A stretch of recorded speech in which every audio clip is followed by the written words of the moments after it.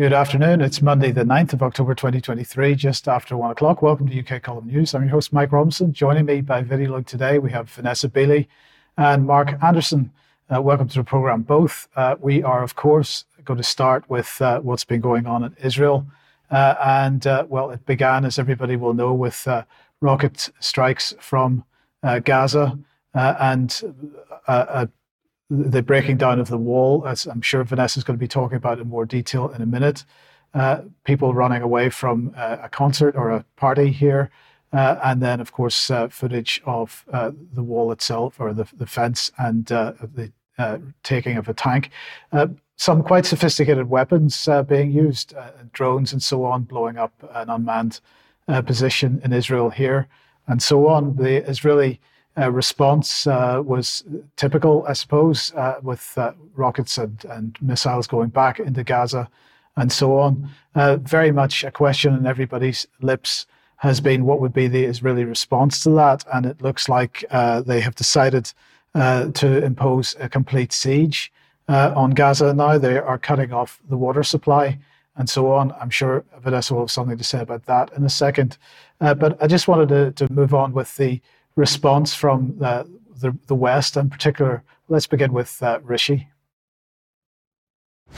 The scenes that we've seen in Israel over the past 36 hours are truly horrifying.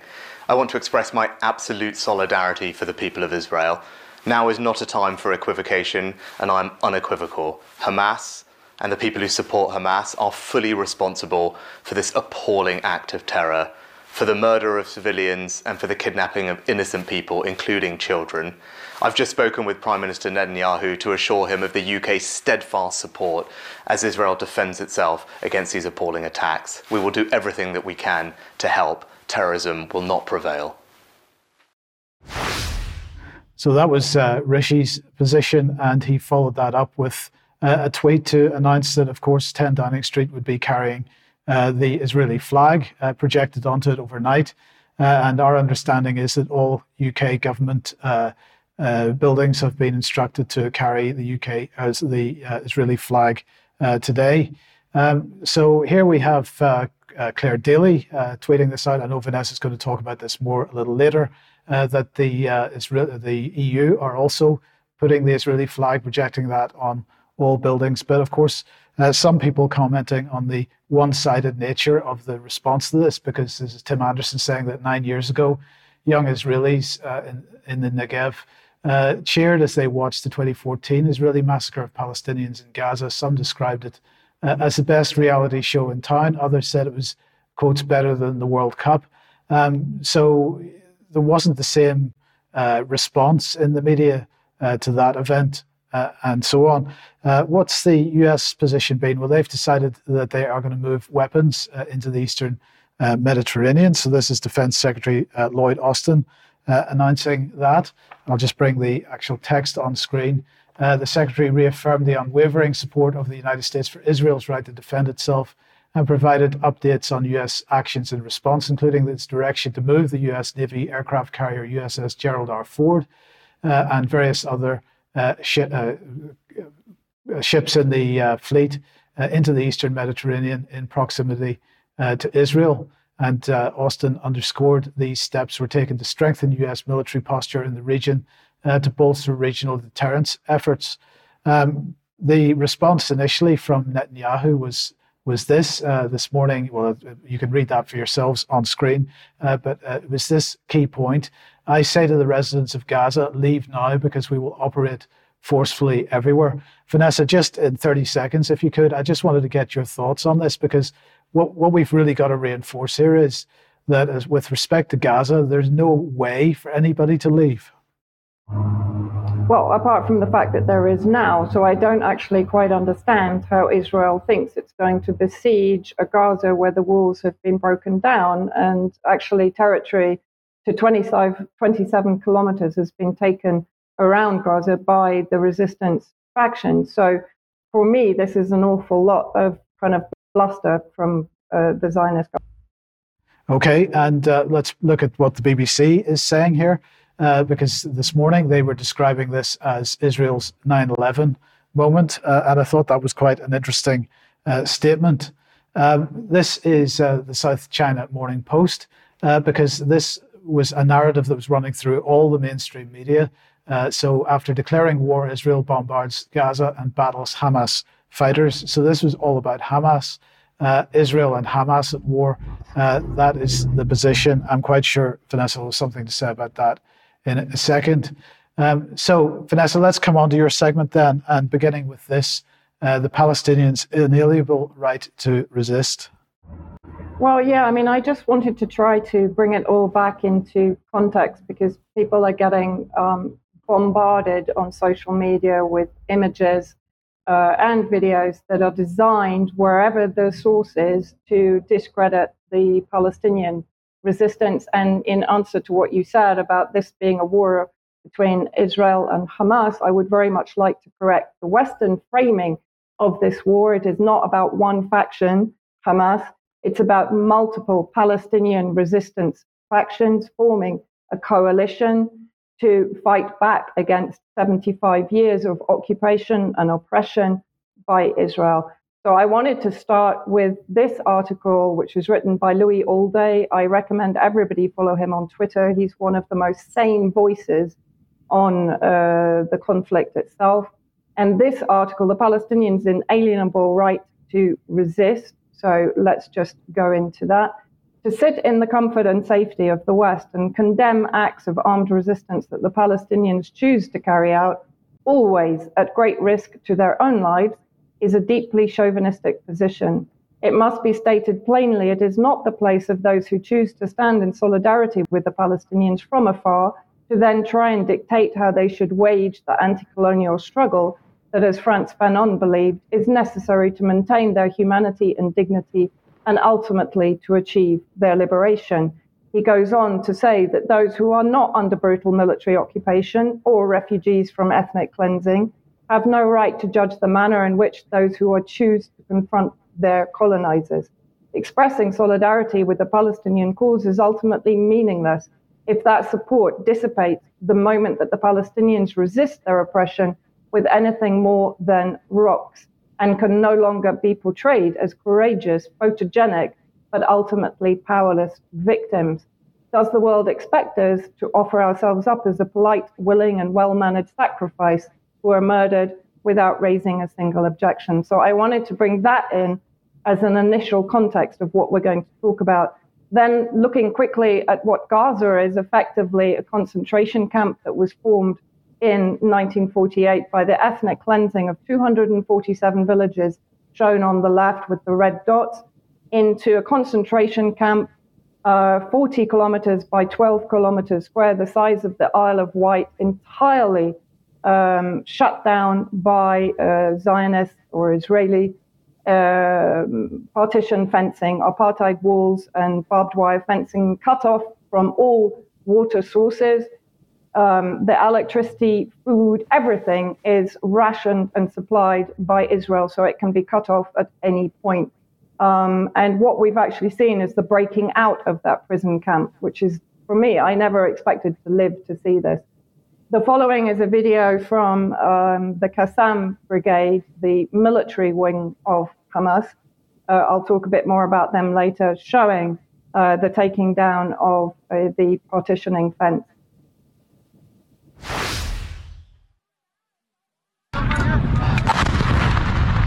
Allahu Akbar!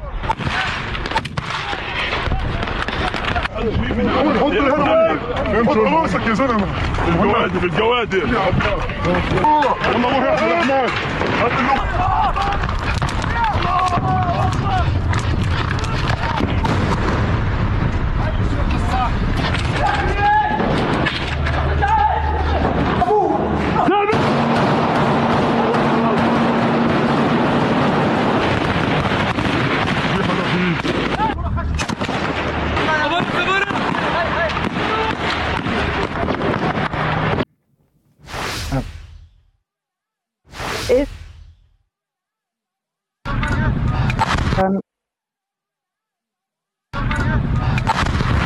So that. Sorry about that. In the last few months, we know that the plans have been coming to fruition. So this is not something that was planned overnight. This is something that has been in the planning for a very long time, and we'll talk more about that later, because there are various theories circulating about the entire operation. This I just wanted to show. It's a rather wonderful piece of art by a young Palestinian artist, Bassam Arafat, which shows something that, as I said before, I never expected to see in my lifetime, the taking down of the apartheid wall that has imprisoned 2 million Gazans for years. So a few of the statements and reports that are being put out, there are reports that up to 7 Americans have been killed. US Secretary Blinken informed CNN.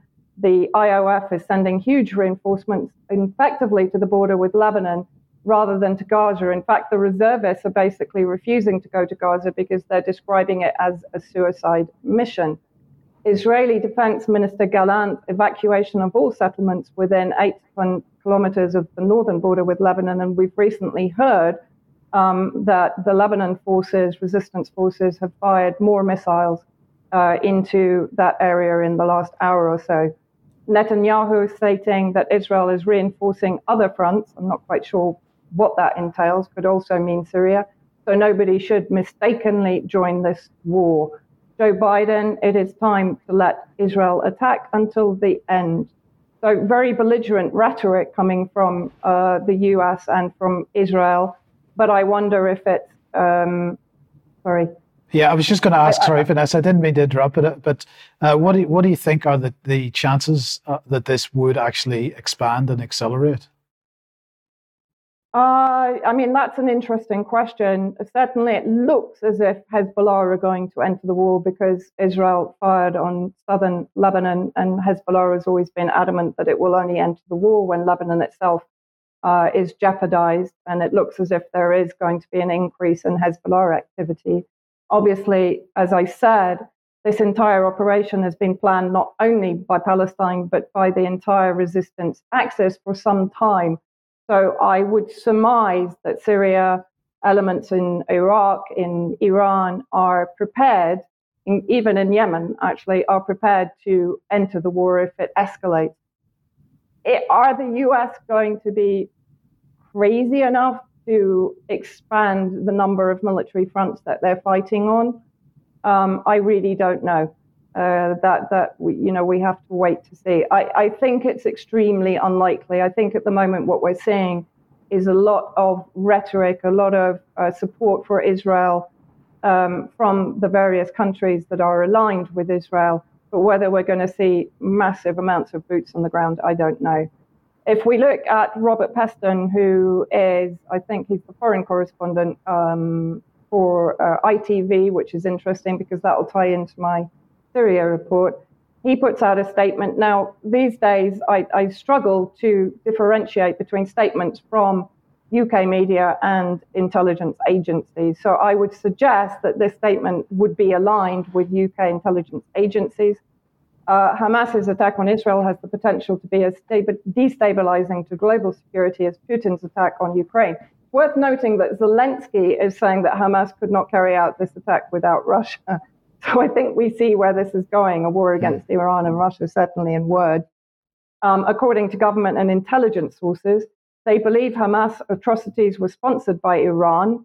They warn Netanyahu is highly likely to retaliate. Biden and the US would try to limit the scope of any Israeli strike on Iran, but would neither want or be able to veto it. There is a risk of this crisis spreading well beyond the Middle East because of Putin's links with Iran, the West's deep concerns about Iran's nuclear ambitions, and China's power struggle with America. We are in the early stages of a conflict with ramifications for much of the world. So there, I think, to some degree, you have the potential that you were talking about, but whether they will follow through on it remains to be seen. So at the moment, this was yesterday afternoon, the resistance fighters are 10 kilometers from the outskirts of occupied West Bank, so they've covered a huge amount of territory in a very short time. And I have always said for years that if this turns into a ground battle, the resistance will for sure have the advantage. The Zionist forces are quite happy to beat up Palestinian kids in the streets, but when faced with armed resistance forces, they will vacate the area. So here we have displays of support from, including Yemen and Kuwait, but from Iraq, the Cairo Tower in Egypt, and of course the Damascus Opera House, all showing the Palestinian flag. Just moving on. And I've come back again to Claire Daly's tweet because Ursula von der Leyen put out a tweet, obviously very similar to Rishi Sunak and even Keir Starmer, who is basically word for word repeating Rishi Sunak in support of Israel. So Ursula von der Leyen put out a tweet saying Hamas terrorists have struck at the heart of Israel, capturing and killing innocent women and children. Israel has the right to defend itself. And Claire Daly replies, who do you think you are? You're unelected and have no authority to determine EU foreign policy, which is set by the EU Council.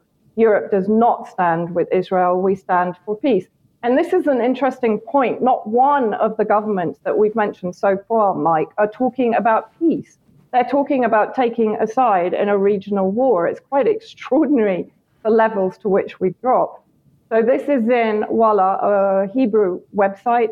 Hamas, I've put in brackets Palestine because, as I said, this isn't only about Hamas, has already won this round. The fact that the organization was able to surprise the best and most experienced intelligence in the world and mock the strongest security system in the Middle East, and that it was able to control the event for long hours will not be erased from the minds of the players in the region, and that include also, of course, the enemies of Israel in the region.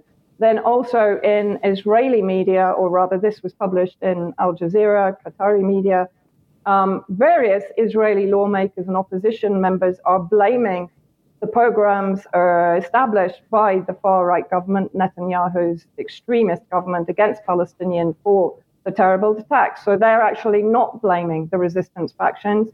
And here, Ofer Kassif says he warned the situation would erupt if Israel did not change its treatment of Palestinians. Moving on, I can't remember which next one. So this basically I wanted to show because there are a lot of videos circulating showing the Palestinian resistance committing atrocities or allegedly committing atrocities against civilians. Why do I say allegedly? One, I condemn unnecessary violence against civilian captives or against prisoners. However, I would say there are an equal number of videos that are not, of course, being amplified on social media or in Western media that show resistance fighters ensuring the safe passage of civilians and also respectfully bringing them into the prisons in Gaza, for example. And this is one of those videos, if we can just show it, Mike.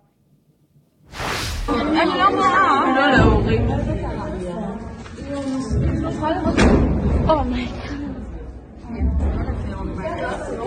וואי, יש לך לדבר עם הבן הגדולת של החיים. מי?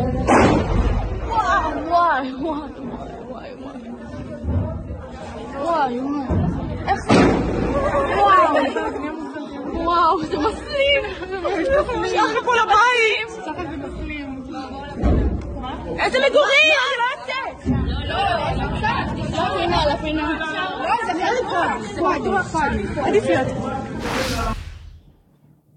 It's worth pointing out that it is Israel that is bombing Gaza where these hostages are being held. So they are putting their own hostages, whether they're civilian or IDF, it doesn't really matter, at risk. And I also wanted to make a point about the videos that are circulating. One point is there are Israeli organizations within the military that actually are tasked with their entire strategies to infiltrate Palestinian resistance movements and to provide videos, to provide scenes and events that discredit the resistance itself, one. And two, why I'm so adamant about saying that Hamas is not the only faction that is involved in this operation is because Hamas, people are quite right when they say Hamas was created by Israel. There are WikiLeaks documents appertaining to that. But what they're missing out on is the normalization with Hamas over the last year and a half. Hamas were heavily involved in the destabilization of Syria alongside al-Qaeda. And yet in the last year, they met with President Assad. They met with Iranian leadership. And in reality, those members of Hamas that were against the operations of Hamas in Syria have come on board with the resistance. The Qassam Brigade, which is the military wing, were actually against the Hamas political wing joining in the battle the conflict in Syria. So it's not as straightforward as it looks. So whereas there may be factions of Hamas that are inside Israel and may also well be carrying out these atrocities and filming them and releasing the videos in order to actually discredit the genuine resistance, which, as I said, would not comply with or endorse these acts. So I think we should be very careful about rushing to judgment. I think that's what I'm trying to say here, because the Zionist media, the Western media, are going to be pushing back very hard against this and trying to portray Israel as the victim, whereas in reality, the Palestinians have been the victims for 75 years since the ethnic cleansing in 1948. And what I wanted to leave you with is the words of a young Palestinian living in Gaza. She wrote this. I actually picked it up this morning. I think she wrote it yesterday. Heba Jamal. She wrote a wonderful article on the Diaspora Journal on Substack. Despite what you think, Palestinians are not celebrating death. And I'll just read from a couple of sections of her article. My family's neighbors are annihilated. A whole family, the Abu Daga family with 5 beautiful children, were killed in a single airstrike. From my perspective, I'm talking now, in 2012, I was in Gaza during the Israeli aggression when Hamid Abu Daga, of the same family, 13 years old, was mown down by Israeli helicopters in front of his house while he was playing football. So I am very in touch and very empathetic with this family. In the West Bank, settlers are being instructed to kill Palestinians on sight, and we read our Facebook homepages like they are obituaries, seeing dozens of people we broke bread with disappear in a single moment. When I read posts shocked at how I am not condemning Hamas in this point in time, I feel once again inferior. My value as a human being is not seen the same. While we are in the most traumatic and gut-wrenching moments of our lives, there are some who believe now it is the time to say we have to condemn. We have to say that love trumps all.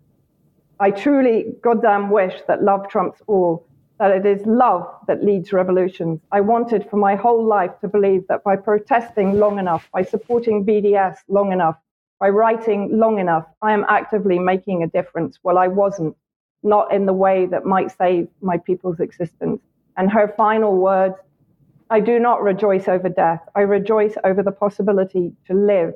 We are simply tired and hurt and grieving, and I cannot condemn the militants if I believe, even for a second, that there might be a possibility of all of this finally coming to an end. Okay, thank you, Vanessa. Now I wanted to move on to an article from a contributor to RT. Now this isn't from RT itself, and it's in Russian, but I wanted to focus on one particular point here, and with a bit of translation. Of course, the Palestinians, it says, also had geopolitical reasons to take action today. Firstly, this is a signal to those states in the region that have begun to think about the possibility of normalizing relations with Israel. First of all, Saudi Arabia. There's been a lot of talk lately that Riyadh could begin rapprochement with Israel, and Iran, the country that oversees the Palestinian armed groups, could not help but react to this. So I just wanted to get very briefly, your thoughts on that, about how much influence from Iran, how much Iranian influence there was in the timing of this. I think the timing was decided upon by the entire resistance axis. So that would include, as I've said, Syria, Iran, elements in Iraq, Hezbollah. And I think it has more to do with the timing of it being on the anniversary, the 50th anniversary of the October War in 1973. But I think, yes, there are elements of the fact that it's not in the interest of the region, really, for Saudi Arabia particularly. But it's interesting, sorry, Mike, I just wanted to say, Saudi Arabia has actually refused to condemn Hamas. It's under pressure from Blinken, but it's refused to condemn Hamas. It's condemning individual acts, but it's refusing to come out in condemnation of the Palestinian resistance, which is interesting. Okay, thank you for that. Okay, Mark, let's move over to you, change topics somewhat, and the World Health Organization.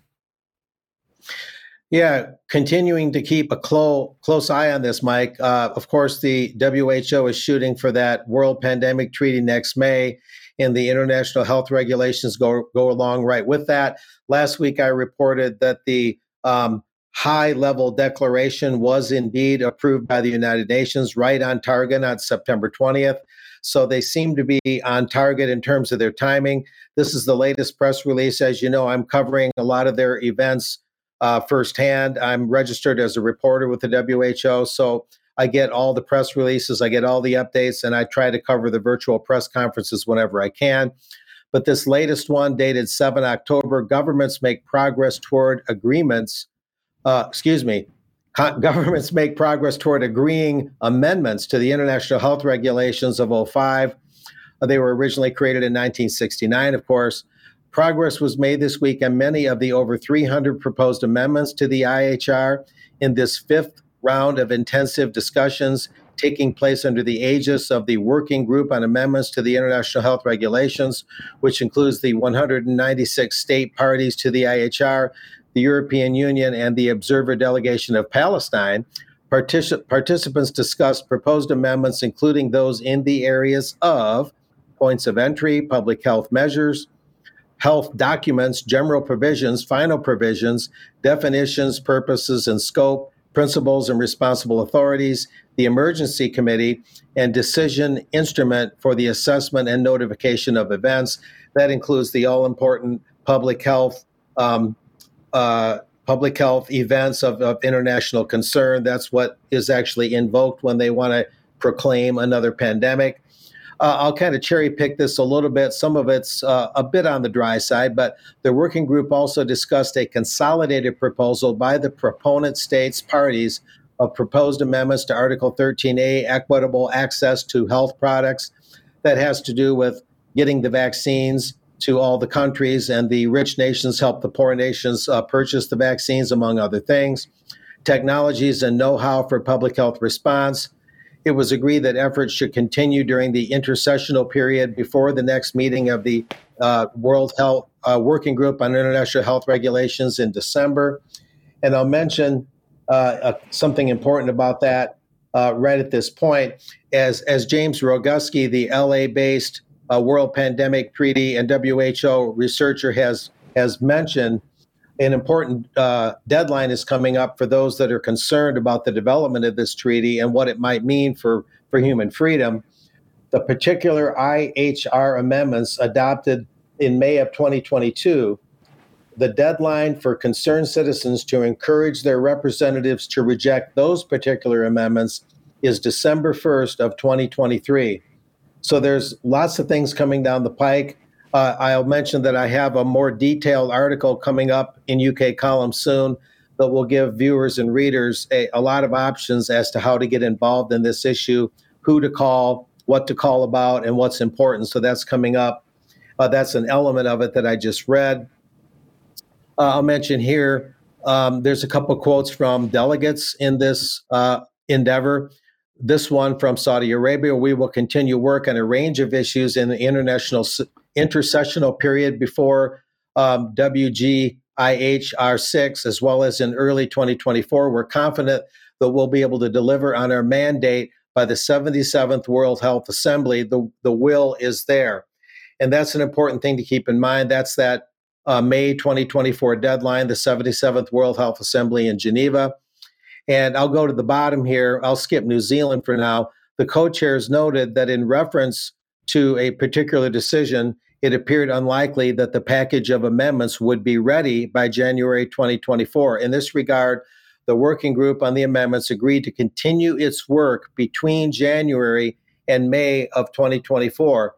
The Director General, that's Tedros, will submit to the 77th Health Assembly the package of amendments agreed to by the working group. Now, what's important here, as James Roguski has pointed out, and as I'm going to be reporting in that article coming up on UK Column, Mike, is that Roguski's pointing out that they seem to be bending the rules to the point of breaking them. In other words, as of January 2024, they're supposed to stop the negotiations on the international health regulations because under Article 55 of the IHR. They're supposed to give the state parties 4 months or longer to review the amendments up to that point before they can continue working on them. It's clearly spelled out. In fact, Article 55 in Part 2 reads the following. This on the slides. The text of any proposed amendment shall be communicated to all states parties by the Director General at least 4 months before the Health Assembly at which it is for consideration. So again, between early 2024, January and May, they're supposed to stop the negotiations and let the state parties look at what they've done so far. But they're afraid they're not going to make the deadline.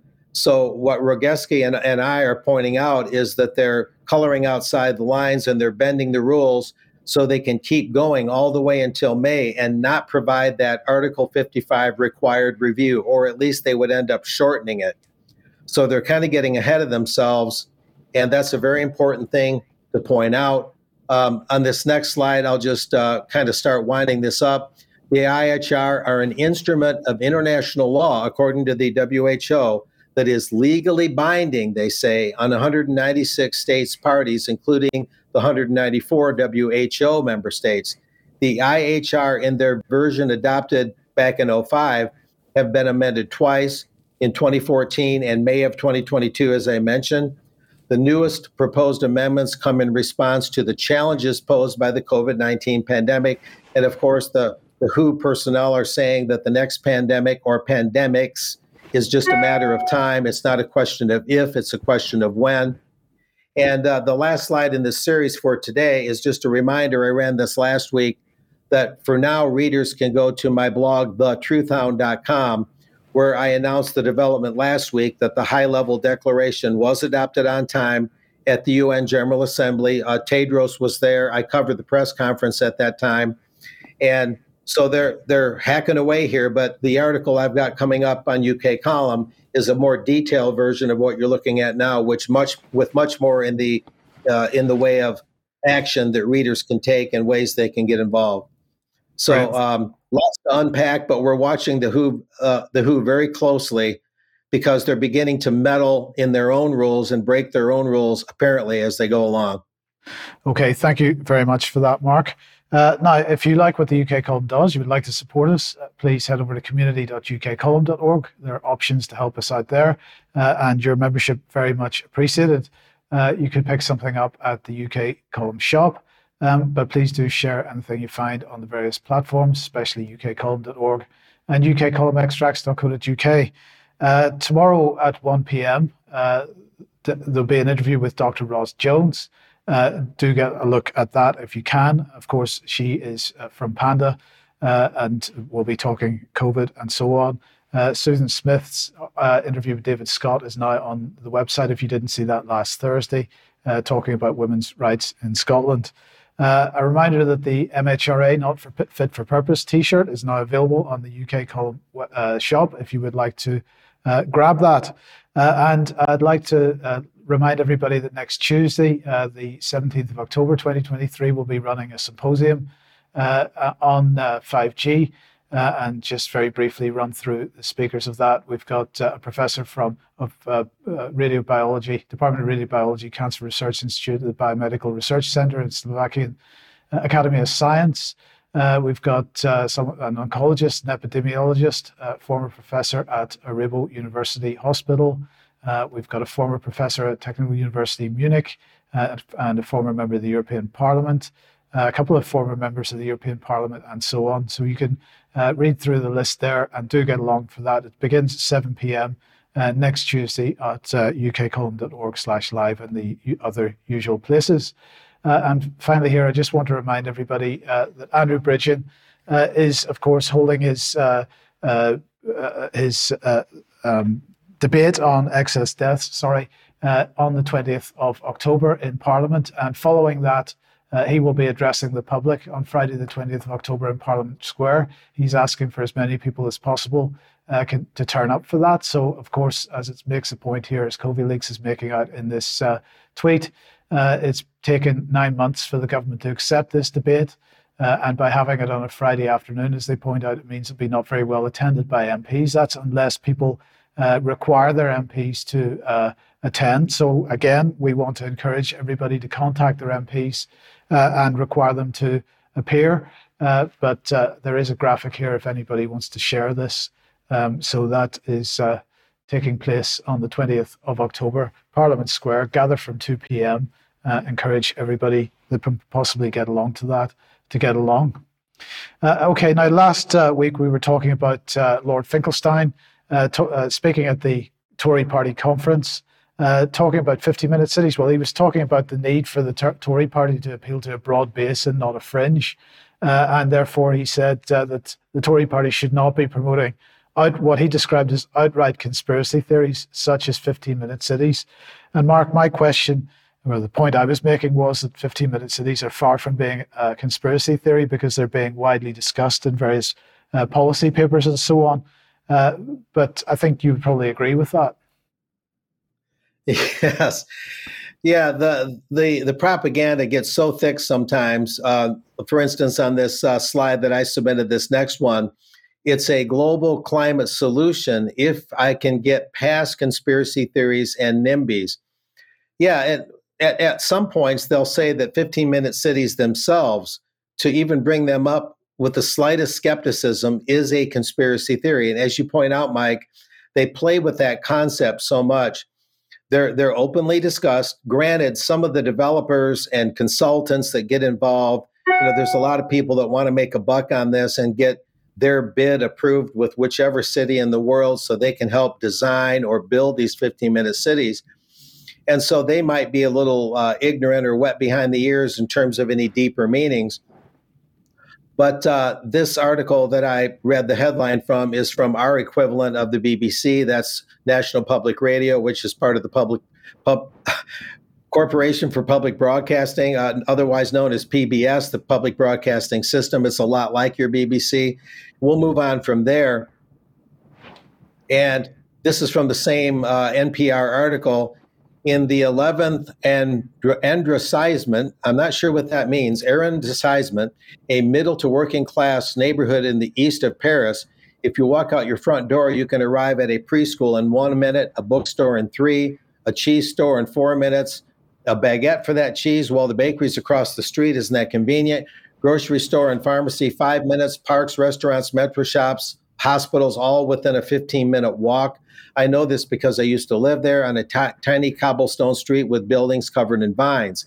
This is a 15-minute city, says Carlos Moreno, a professor at the University of Paris in Pantheon-Sorbonne, who met me on the banks of the Seine River. Hope I'm saying that right.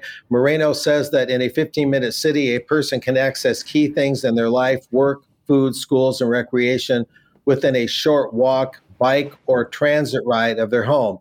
Of course, that all sounds, good and well. There's nothing necessarily wrong with the city designed that way. It's as I've always said, it's the context that matters, the reason they're being developed and what the purpose is. Convenience, for convenience's sake, is, generally liked by most people. Anyway, my former Paris street and much of the neighborhood were built in this dense way more than 150 years ago, but this old idea of areas with many amenities close by has now evolved into an urban planning model gaining popularity with politicians around the world. Moreno says because it not only improves life's quality, but 15-minute cities reduces cars' planet-warming greenhouse gases. Transportation accounts for about 20% of global energy-related carbon dioxide pollution. So carbon dioxide is a pollutant, don't forget that, with cars making up almost 10%, according to the International Energy Agency. In recent years, Moreno has been helping mayors put this idea to use, particularly the mayor of Paris, France, Anne Hidalgo. Paris is converting old military buildings and old parking structures into mixed-use buildings, et cetera, et cetera. And again, all of that can be built in a pleasing way. And you'll note that one of those is a 150-year-old village. Well, back then we didn't have high-speed transportation, so naturally things had to be closer together. urban sprawl is partly the product of modern transportation, where we can go longer distances in shorter times. So cities and living conditions began to be more spread out, and that's only a natural response to those phenomena. And moving on from there, I'll just narrate a bit more. Now the 15-minute city is spreading, the idea of a 15-minute city is spreading with the mayors in the U.S., including Justin Bibb, the 36-year-old Cleveland mayor who made building these 15-minute cities one of his top priorities when he came into office last year. But this climate solution, oh no, is running into obstacles from zoning regimes that prioritize single-family homes. Oh, that's bad enough. But now we have conspiracy theories that have stirred up death threats. Get that, for the 15-minute city idea's proponents. Now, when they talk about the death threats, they never offer any proof. It's always just take their word for it, absolute pure hearsay. And from there, we'll get into that a little more. Conspiracy theories are a growing problem for 15-minute cities. And this is in your neck of the woods, Mike. For Duncan Enright, a counselor in West Oxfordshire in the United Kingdom, the problem started at a community meeting in the fall of 2022. Enright and his colleagues have been trying to introduce a new type of bus priority lanes to congested central Oxford to reduce emissions, etc. At the fall meeting, Enright saw a group of attendees he didn't recognize. One of them stood up and asked about the 15-minute cities. Enright says that's the first he'd heard of that phrase, 15-minute cities. But this group grew so agitated that they stopped the meeting. They were explaining all about this theory about world government via the World Economic Forum trying to institute this policy everywhere of 15-minute cities, this Mr. Enright recalls, by which they meant you would only be able to travel 15 minutes from your home.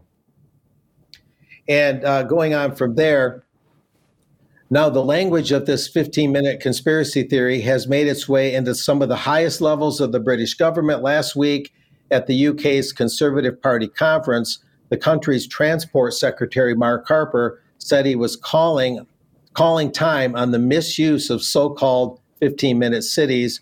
And here's the quote: "What is sinister and what we shouldn't tolerate," Harper said, "is the idea that local councils can decide how often you can go to the shops and that they ration who uses the roads and when, and they police it all with CCTV." Now, I'll summarize from there. Interesting that Mr. Harper is saying that and getting involved. And it's true that there may be people going to meetings that are slightly overstating the case of 15-minute cities. Maybe movements would be controlled a lot. Maybe they'd only be controlled a little bit. But I think Brian has talked about on this show some of his experiences going into these congestion zones where they're trying to control emissions and the rules and regulations that brings about. And what happens is the rules and regulations typically start small and mild, and they tend to intensify over time. But this next slide talks about what the media, NPR, and many of the local officials never talk about, and that's the context. Yes, you can make things more convenient. Maybe there'll be advantages, although one wonders about the elderly walking or taking bicycles during the winter, and there might be limitations on mass transit in terms of availability. There could be lots of issues that come into play. But this is the main thing right here. I made this kind of hierarchical chart, and I'll explain it very quickly. The global cities movement we've known about and we've reported on a lot. Under that, 1A, global cities being point number one. 1A, kind of a sub-part of that, is smart cities run by AI. And smart and inclusive cities is the language used by the United Nations itself. And according to the UN, Goal 11 of the 17 Sustainable Development Goals is to, quote, make cities inclusive, resilient, and sustainable. And then 1B, under that, I put 15-minute cities. So 15-minute cities meet all the criteria of Goal 11 of the Sustainable Development Goals. And that's the context we need to look at it in. That's where the accusations of conspiracy, but they never actually talk about that larger picture, because then it makes rational sense and the media never investigates that actual context. So that's always the missing point, Mike, is the context. Absolutely. Thank you for that, Mark.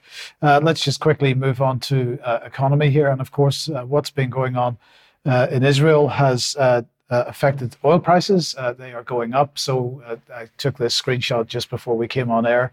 WTI crude up 3.26%. Of course, this is going to cause inflation again. But the mainstream press actually are getting very excited because, of course, Israel really hasn't got anything to do, as Ukraine doesn't really have anything to do with the actual state of the economy.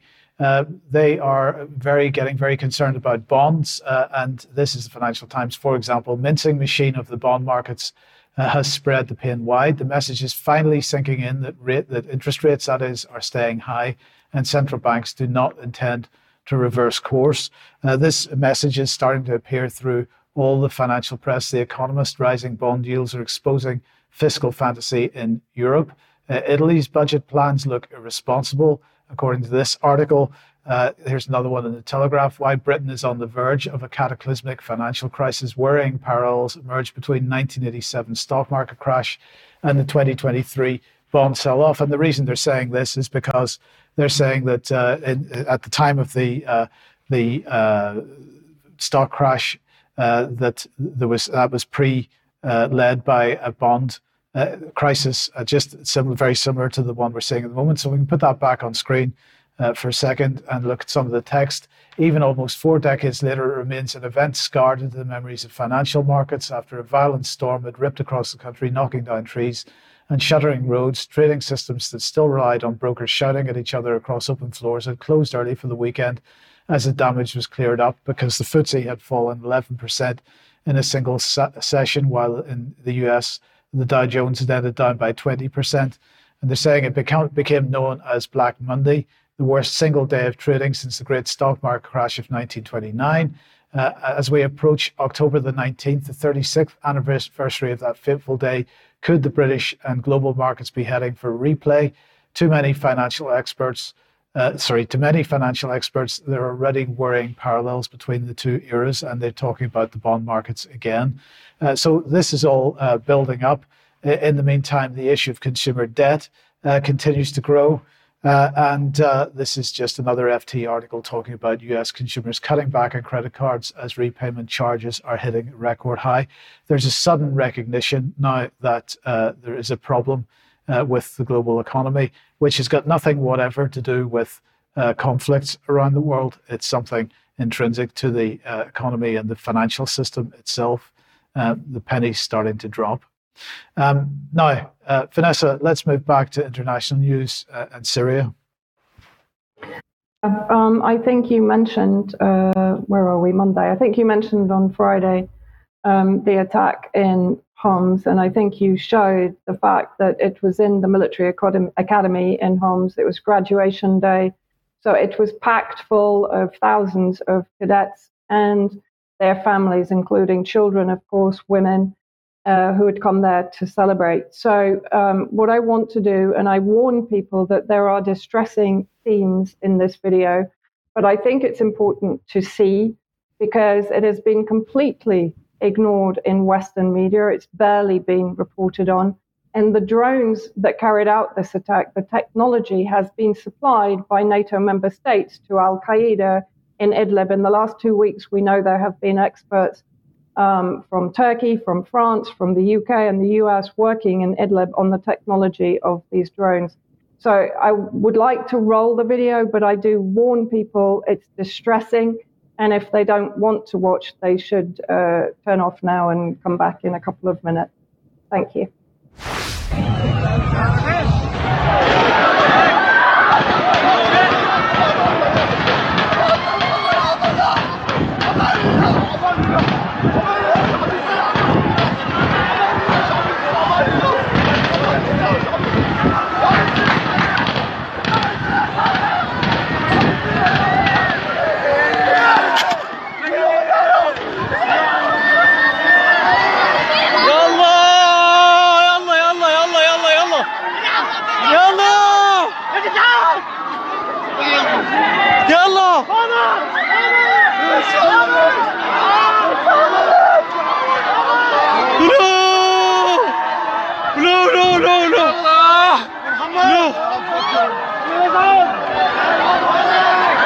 طفوه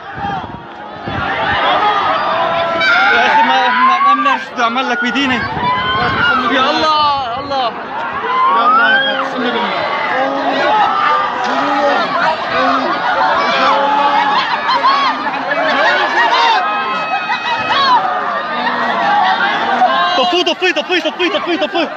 طفي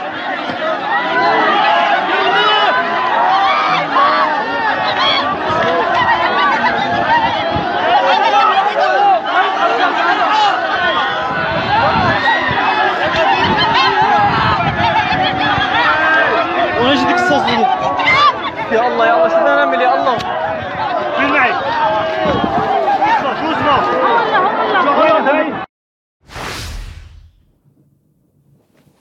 That's a very hard video even to watch now. More than 80 people were killed, including many children and women.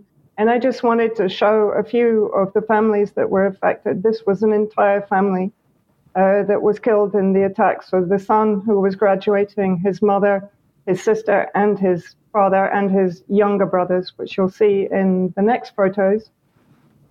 Lieutenant Ali Al-Khadour, so his entire family were killed in this attack. The next photo is of another graduating officer and his twin sister. Both of them were killed outright in the attack. As I said, more than 80 killed, 240 plus injured. And of course, those injured were taken to hospitals that are already buckling under the strain of 12 years war and savage economic sanctions that have decimated those hospitals, crippled them.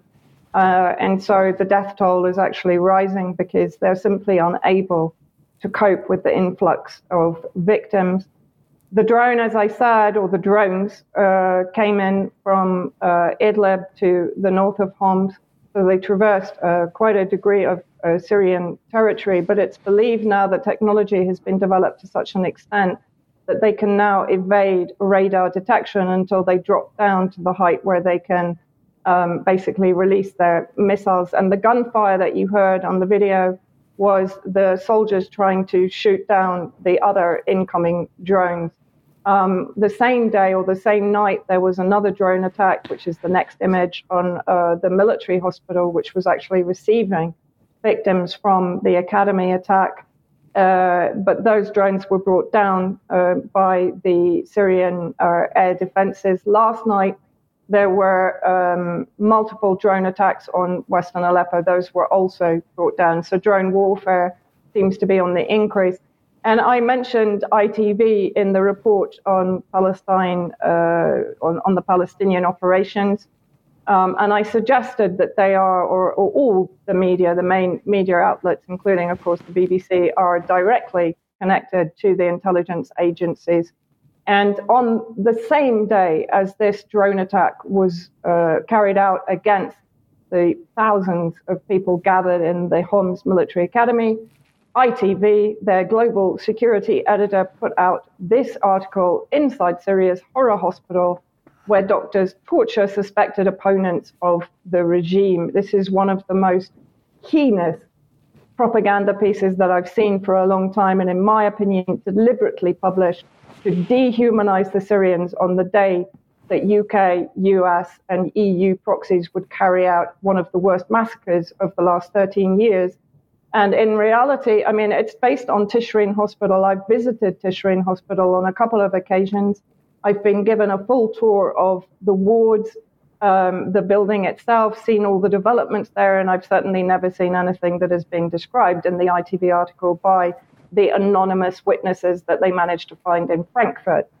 And this was actually put out by a well-known Twitter commentator, particularly on Syria, and he actually says how they managed to turn a circular, so a Syrian government circular, emphasizing the importance of documenting every wounded or killed soldier, civilian, and terrorist, the transfer of